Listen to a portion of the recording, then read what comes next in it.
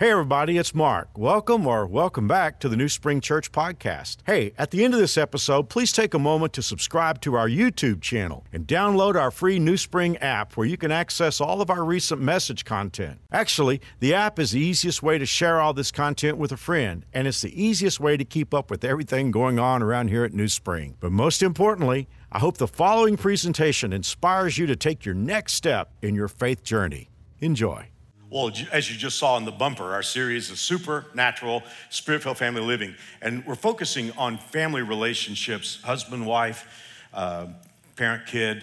But at the end of the day, this is for all of us. I mean, you could be here and you could be single. And these principles that we're talking about in this series, you can leverage with just every relationship in your life. If you're dating, this series is probably more important to you than anyone else. But it also works with work relationships when you go to work tomorrow. There's just this principle that we're working with. And here are a couple of preliminary thoughts that for you and me to chew on as we get started. And here it is. You're not able to live life by yourself. But fortunately, there is a power outside of ourselves that will come along with us and help us live our lives. And that power is God. This series is about the Holy Spirit. The Holy Spirit is God with us. The Bible teaches us, as hard as it is to grasp, that God is Trinity. He is Father, He is Son, He is Holy Spirit. There's three persons, but one God. Now, the reason why the Holy Spirit's so important to us, Jesus taught us that because He took on flesh, He was limited to one place and one time. But when He left, He said to His disciples, it's better for you that I go away. I'm sure they had a hard time processing that one. But He said, if I don't go, then the Holy Spirit will not be able to come. And so the great thing about the Holy Spirit is when we scatter today, and we do scatter here at New Spring, don't we? At the end of the service, the Holy Spirit will go with me. He'll go with you. He'll be not only, if you're a Christ follower, He'll not only be with you, He'll be actually inside of you. So there is a power outside of us that is available to help us in our marriages, in our dating relationship, with our kids, with our parents, with our friends, with the people that we work with our next door neighbors. So we're not in this by ourselves. And it's so good to know that the God who wrote the code for DNA is the God who will go with you today and help you at home. The second thought that I want you to see kind of tags onto that, and that is that God wants to move into our situation. You know, what I've thought about so much in my life, I am a sort of Mr. Fix-It kind of personality. I'm very intense. There are no pastels in my personality. It is my nature to rush ahead of God and try to fix things myself. What I need to do is take a deep breath. You know, there's a verse in the Bible that says, be still and know that I'm God. This isn't in the Bible, but it almost could have been at least a comment on that. The second part of that could be still and know that you're not God. Mark needs to hear that sometimes. Mark, be still, know that you're not God. Be still, know that He is God. So the great thing is God wants to move into your situation. I'm talking to some of you, and you have a troubled marriage. That'd be about 100% of us. If you have a marriage, you still have trouble. Well, it's a good thing to know that God wants to move into your marriage relationship. He wants to move into, and for all of you who parent teenagers, isn't it good to know that God wants to move into your situation?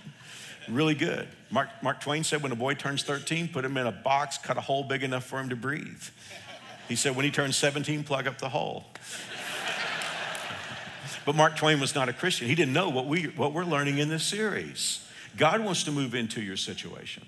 Now, the verse that we've looked at every week, and we will continue to look at every week, and one more time, it's not that I don't think you get it, it's just we're going to need to look at this. This verse is like a mountain that you want to look at from all the angles. The Bible says the one who sows to please his sinful nature. We know what that is by now. We know that we inherited from Adam a nature that's bent toward doing wrong.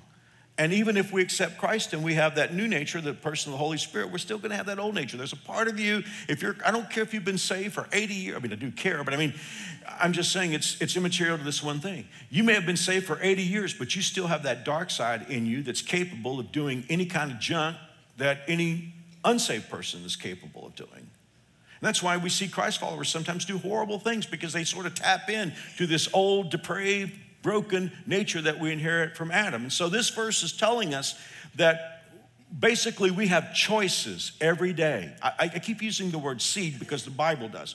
But whenever you see the word seed, think of the word choices. So our choices are either being thrown to our dark side, we're throwing seed into our dark side. Let's read the rest of the verse. The one who sows to please his sinful nature, from that nature will reap destruction. The one who plants choices to please the Holy Spirit, from the Spirit will reap life. So that's what this whole series is built on. And I know by now, if you're a New Springer, you've heard this verse over and over and over again. And from what I hear from you, you guys are putting this into practice. This series has been unusual. I thought it might last 4 or 5 weeks. I don't even know how many weeks it's going to last now. We're way past that. I started on Mother's Day. This is Father's Day. I'm not even sure we're halfway through yet. But before I get into today's talk, I just want to remind us that today's life is a harvest of yesterday's seeds. I mean, you wouldn't even have to be a Christ follower to understand this basic principle. Today's life is a harvest of yesterday's choices. Hey, we can connect the dots. We understand how that works. Now, one more time, I want to point out, it isn't just your seeds that you've dropped. You're not an island. And so if you're married, your life today is a harvest of the seeds you've dropped and your husband or wife have dropped and your kids have dropped and the people in your sphere. So I'm not just saying that our harvest today is solely our responsibility, but I do think we're grown-ups here at New Spring, and we can say that a lot of the choices I've made, the seeds that I've planted, that's my harvest today. I'm not the biggest country and western fan, but I always loved George Jones. He's got a unique voice. And one of my favorite George Jones song is a song called Choices. And he talks about some of the bad choices that he made when he was hooked on alcohol. And he said in the chorus of that song, living and dying with the choices I've made. So today's harvest is from yesterday's seed, And then here's the thing that I think is really important for us to grasp. That is, my life tomorrow's harvest is going to be a result of today's seeds. Therein lies a big challenge for all of us. See, many of us have I started to say bad, let's just be euphemistic.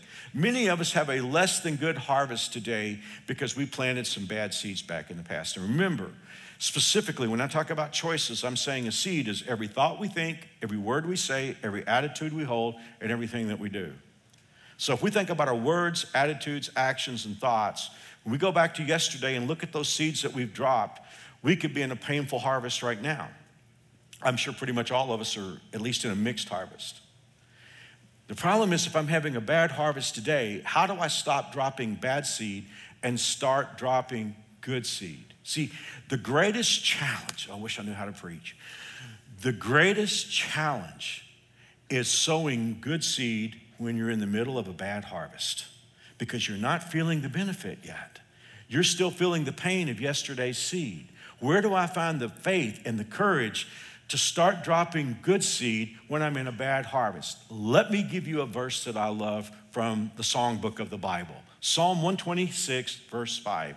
Those who plant in tears. See, if you're in a bad harvest today and you start dropping good seed, you know you're doing the right thing, but how many of us know what it's like to plant in tears? But look at the promise. Those who plant in tears will harvest with shouts of joy. I mean, you may be going out today crying in your marriage and you're dropping a good seed, but it's still painful because of the things that your husband does and the relationship that you have. It's still toxic, but you're planting seed today in tears. The Word of God wants you to know that someday you're going to come back and you're going to come back shouting with shouts of joy for what God has done in your life.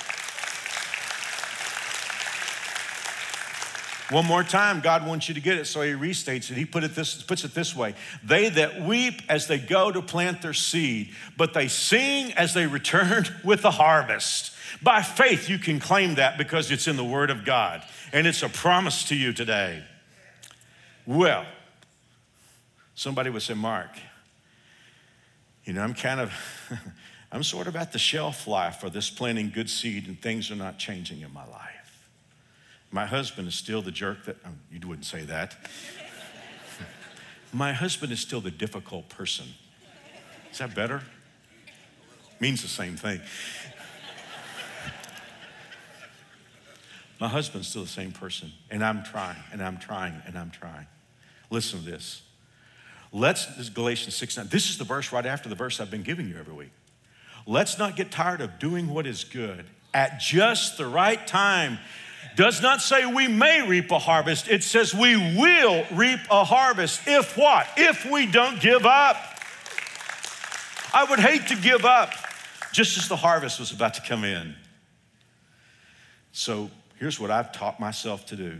when I get to a place where I don't know for sure if I can keep dropping good seed, and I don't mean just about relationships, but any time in my life, I think, you know what, by the grace of God, I can hold out one more day. And then I get up the next day and I think I can hold out one more day. And that's how you do this. You don't try to judge the harvest when you're still waiting for the seed to come up. Okay, that's not part of the sermon. Does that count against my time? Okay, mini review from last week, because I want to take us to where we were last week. We're going to catch the bus now. Last week, we learned a very important theme. The Bible says in verse 22 of Ephesians 4, put off your old self, that's that old nature, which is being corrupted by its deceitful desires. Now, I want you to know this verse works like a sandwich. I just gave you one piece of bread. The first piece of bread is put off that old person. Now, I want to jump to verse 24, and we're going to look at the other piece of bread. Put on the new self, created to be like God in true righteousness and holiness. So we understand the principle now. We got an old nature. If you accept Christ, Holy Spirit moves in. You got an old nature, you got a new nature. You got two operating systems, and we all know what that head button battle feels like on the inside. But the meat of that promise, if we go back to that text, what the Bible tells us is, in verse 23, we must be made new in the attitude of our minds. Mark, what does that mean? Okay, it means this. If I'm going to put off my old nature like a dirty suit of clothes that I don't want to wear, I mean, here's the thing. If you've been out doing sweaty yard work and you don't smell good and you got to go to a wedding later in the day, you're not going to wear those old sweaty clothes. Your wife, have you ever, guys, does your wife say, you're not going to wear that, are you? You ever hear that? Okay. All right. If you're going to put that off, and then you're going to put on your tux, something's got to happen in between to you. And that's what this verse is saying.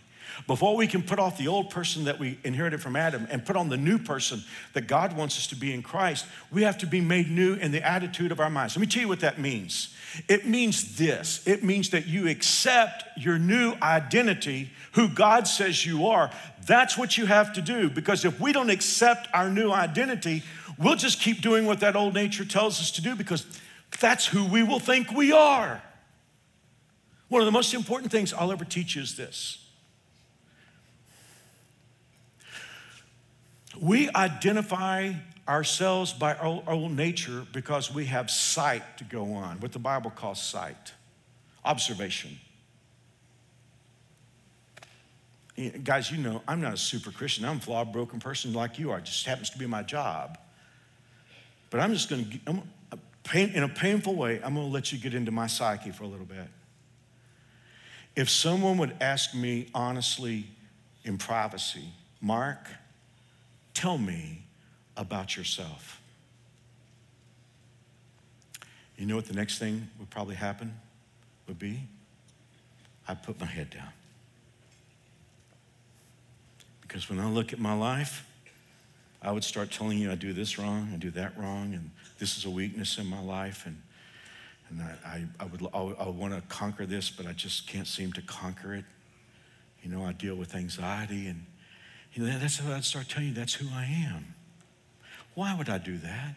Because I've just observed my nature that I inherited from Adam all these years. And even though God is at work in my life, I just look at that person. And that's, if I'm not careful, that's how I will define myself. And we will say things like, well, I'm lazy and I'm fearful and I can be a difficult person and I'm troubled about this.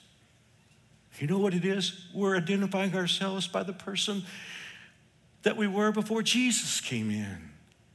You see, if I'm going to accept everything that God says I am, you know the song we sing here at New Spring, I am who you say I am? I'm not going to be able to do that by observation for a while.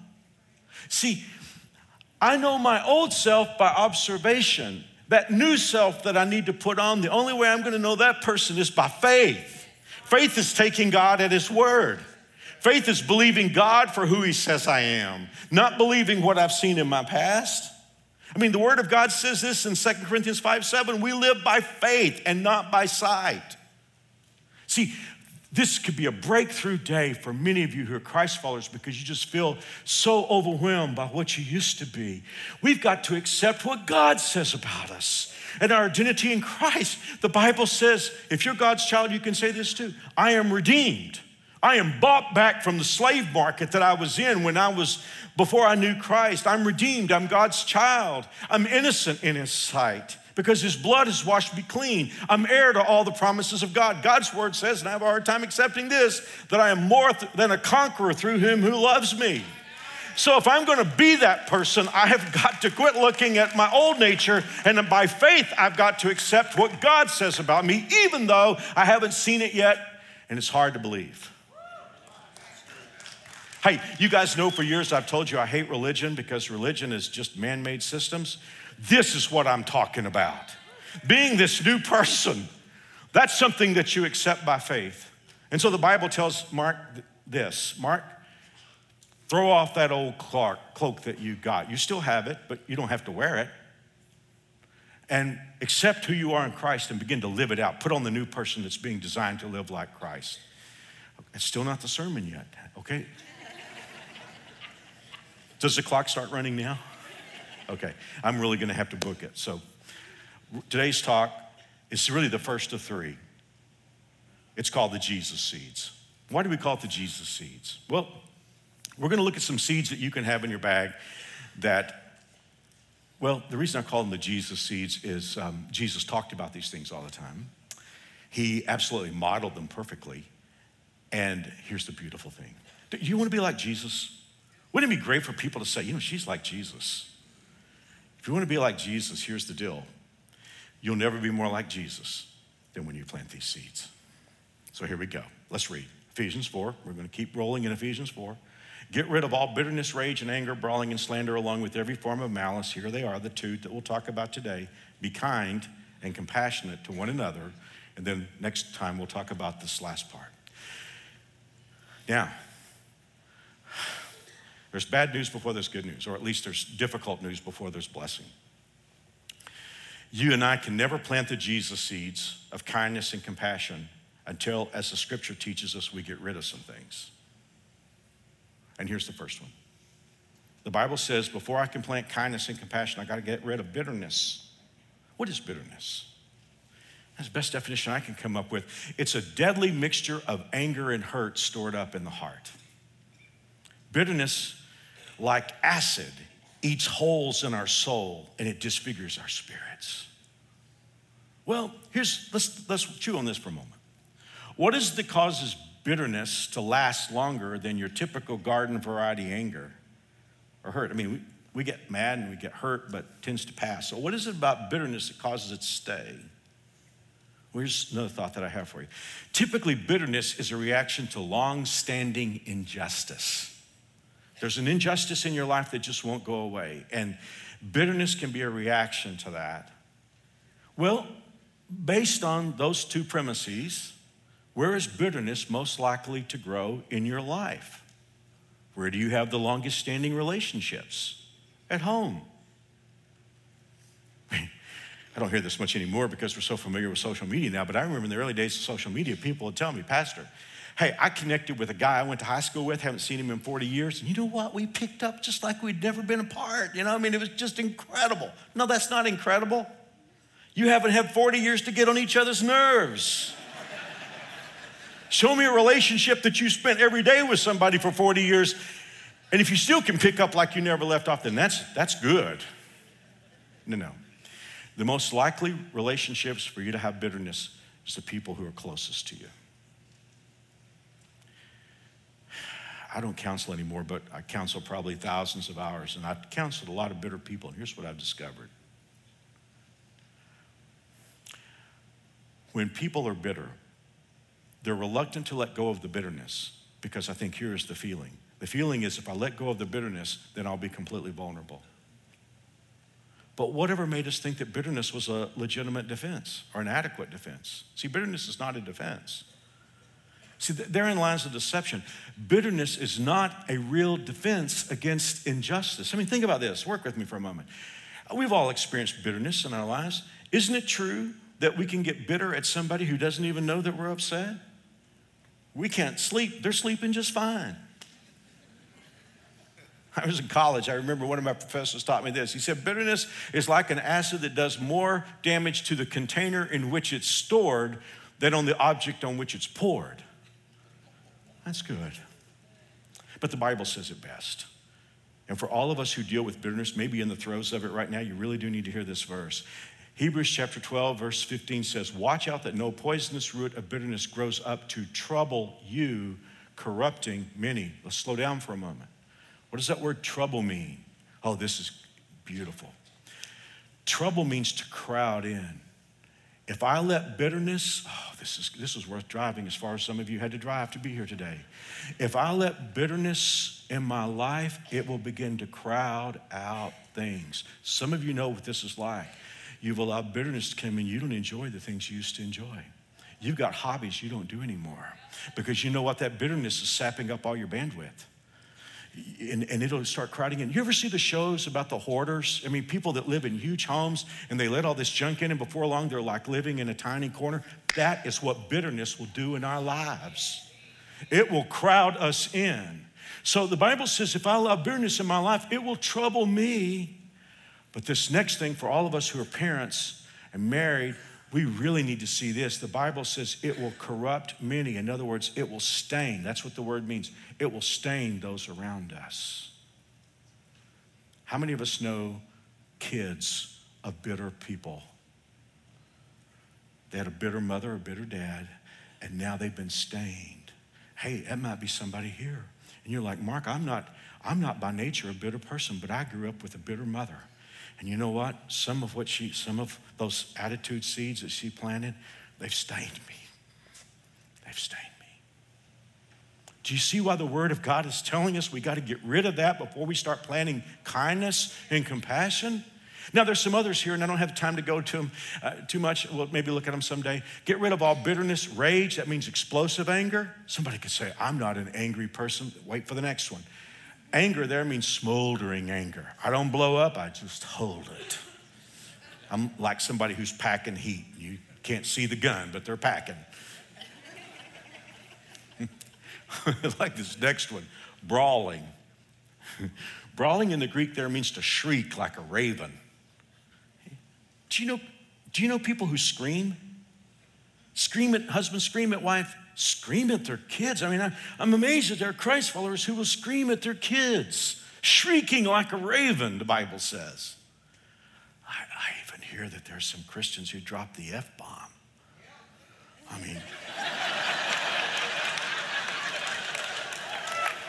I mean, Jesus, hey guys, I know we picked that junk up from the movies and stuff, but I'll tell you what Jesus said about that. He said, out of the heart, the mouth speaks. If you're out there dropping the F-bomb, you got a heart problem. And worse than that, I hear there are husbands and wives who do that with each other and parents who do that with their kids. Oh, that's seed. And baby, it will come up. It will come up. Get rid of all bitterness, rage, anger, brawling, slander, insults.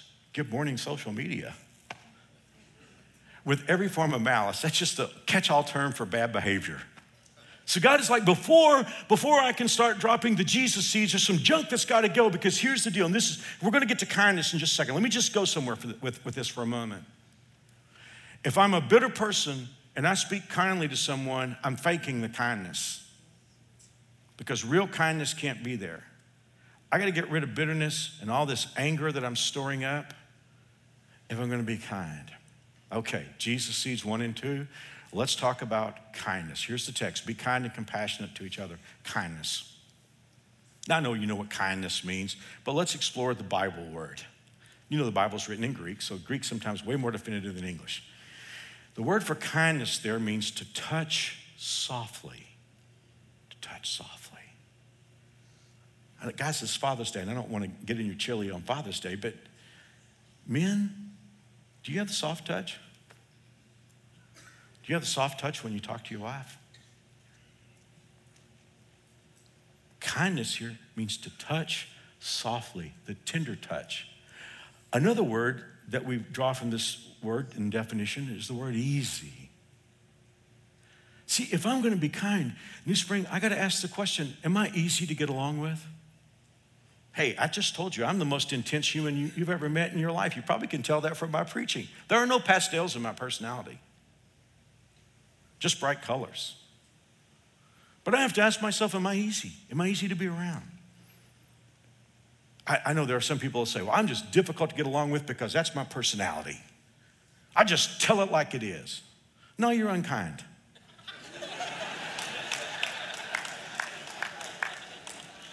I mean, I've even, you talk about being certifiably on the other side of the insane marker.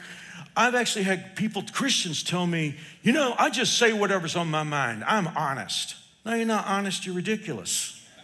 I mean, how many of us, if we said what was on our mind 30 minutes later, we wouldn't be thinking that anymore. Our minds would have changed. We would have calmed down. That's not honesty.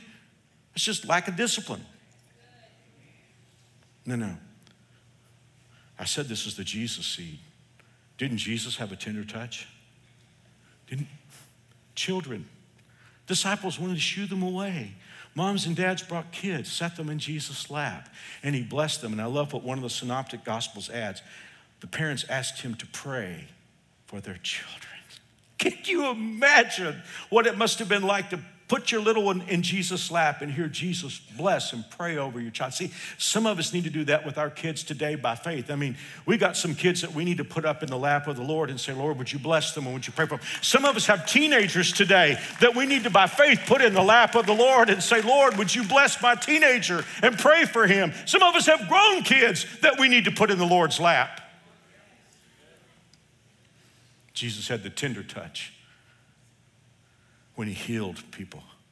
The Samaritan woman, I'm preaching in Mexico. I think next week, I think I'm going to preach on the Samaritan woman. 5 marriages, living out of wedlock. Everybody else had given up on her. What did Jesus say? He said, I could give you a life. The tender touch. Even with the thief on the cross, who by his own admission deserved to die, Jesus said, today you'll be with me in paradise. As someone has said, when Jesus walked into heaven after his death, he walked in with his arms around a saved thief. Tender touch. And I really do think all of us need to ask this question today, because in our culture, the more you rant, the more attention you get. I do think we have to ask ourselves, am I an easy person to get along with? Or am I prickly? Am I difficult? Folks, this is a seed. It has a huge harvest. This is one of the easiest seeds that you'll ever plant. And always remember, it takes no more energy to be kind than it does to be angry or mean. It takes a lot less energy. And the harvest is great. Got to move on. Jesus seed number 2, compassion. Now, the word compassion here is not easy to put into English. Let me see if I can try. Did you ever say this expression? My heart went out to her. My heart went out to him. That's exactly what this means. It means the emotions that we have inside, the empathy and the sympathy. It's not a surface empathy or sympathy, but it comes from somewhere deep inside. Now, I'm having a hard time explaining it, so just let me read you a story about compassion in the Bible. Jesus said a man was going down from Jerusalem to Jericho. Audience instantly knew it's not something you should do. I mean, if you've ever been to Israel, you know that it's like going from a very, very high place to a very, very low place. And so it's almost straight down. It's curves, but it's straight down. Where he fell in the hands of robbers, happened. Robbers were notorious on this road, thieves, sexual assault. They stripped him of his clothes, beat him, and went away, leaving him half dead. A priest happened to be going down the same road. When he saw the man, he passed by on the other side. So too a Levite, when he came to the place and saw him, passed by on the other side. But a Samaritan, as he traveled, we're now going to slow down and we're going to pay attention to some phrases. Came where the man was. And when he saw him, he took pity. Now that's the same Greek word for compassion. He went to him, bandaged his wounds, pouring in oil and wine. Then the man put the man on his own donkey, took him to an inn and took care of him. The next day he took out 2 silver coins, gave them to the innkeeper. Look, he said, when I return, I will reimburse you for any extra expense that you may have. Now, in the speed in which we're going to finish this message, I want to show you 4 things compassion does. And I got to tell you, this really does convict me. So I'm not an expert. I'm in the same classroom with you. Notice the first thing he did. He came where he was. Now, I'm cognizant of the fact that we're talking about this geographically here, but I want to talk about it emotionally. If you and I are going to be compassionate, We have to go where people are. And we need to see what they're feeling, not through our eyes, but through their eyes. Husbands, how good are you at going where your wife is? I'm not talking about the part of the house she's in. I'm talking about where she is emotionally. Well, I just think if she would do this, this, this, and this, guys are fixers. No, I didn't ask that. See, the first step of compassion is going where they are. Parents, hey, we need to have rules, we need to have guidelines, and we need to enforce them. But when was the last time we went to where our 14-year-old was and remember what it was like to be 14 years old? And recognizing the fact that our 14-year-old have a much more difficult time than we had. I believe in discipline, I believe in structure, I believe in rules, but when's the last time we went where our kids were?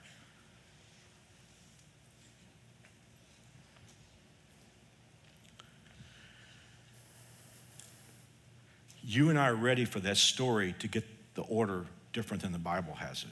Because the next thing the Bible says is he saw him. See, we want the story to say he saw the man who was hurt and then he came where he was. No. See, that's the thing. We can't see somebody unless we go where they are. So many times we want to see people from the distance, but husbands, you cannot see your wife until you go where she is. Wives, you cannot see your husband unless you go where he is. Parents, you can't see your kids until you go where they are. Kids, and I know most kids are in the kids' world, but kids, you can't see your parents until you go where they are. The third thing that compassion did was it met all the possible needs. He couldn't meet all the needs. He couldn't make the man unhurt, but he could meet the needs that he could. And then the fourth thing was, to the extent that he could, he accepted responsibility. Now I'm going to go someplace surprising with this. Hey, I've heard hundreds of sermons probably on the Good Samaritan. I've preached a ton of them. You know what we normally hear when we look into this story? We think about it in terms of strangers. This man's walking down the path, sees somebody, doesn't know him, hurt, lying, he moves to where he is. Great. But see, the thing is,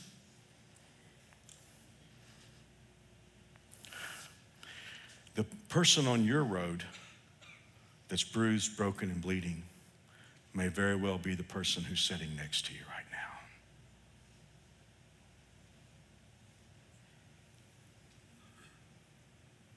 Husbands, some of you have a wife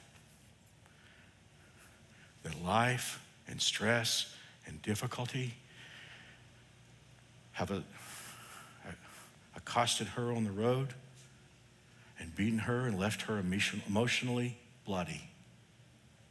Hey, it's a good thing to help a stranger. But what if the person who's broken and bleeding on your road is the lady who's sitting next to you right now? Wives, how do you know that that person who is hurting beside the road and wounded is not your husband? And he doesn't talk about it because men don't talk. And you're like, well, you know what? He'll take care of that. How do you know that the person who's in your life that's broken and wounded by the side of the road, how do you know that it's not your husband? Parents, we don't know what goes on in our kids' life all day. It's good to help somebody if you see them by the side of the road, but how do you know that that person in your life that's not bruised and broken and bleeding is not your teenager? And you need to go where he is and see him. You can't meet every need, but meet the needs that you can. And take responsibility.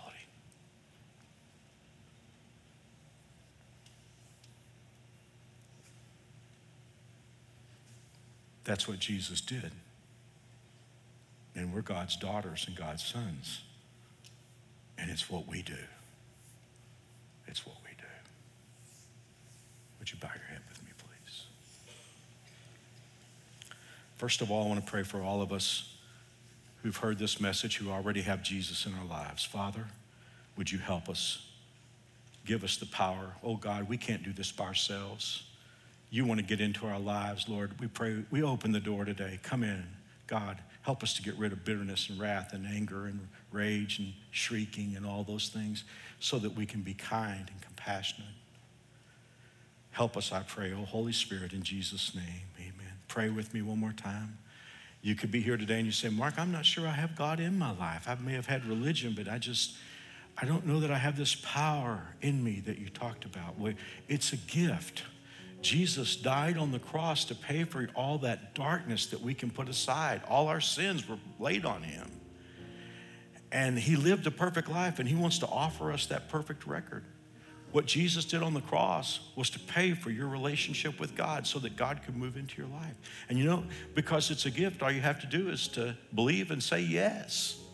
I mean, I believe Jesus died for me. I believe he arose from the grave. I believe he's alive. And I want Jesus to save me, and I want the Holy Spirit to come in. Someone can say, well, Mark, how do I get that? Okay, I'm going to lead you in a prayer right now that asks God. And these aren't magic words, but if you pray these from your heart, then God will hear your prayer. And so here's what I'm going to ask you to do. You don't have to pray out loud. I'm going to pray this prayer in segments, and I'll stop after each segment so you can decide if you want to say this to God. Okay? Here we go. Dear God, I am a sinner. I'm broken. I can't fix myself. But your word says you love me very much. Your word says Jesus died to pay for my sins. Your word says Jesus rose from the grave. I believe that by faith. And since Jesus is alive, I want him to be my Savior and my King.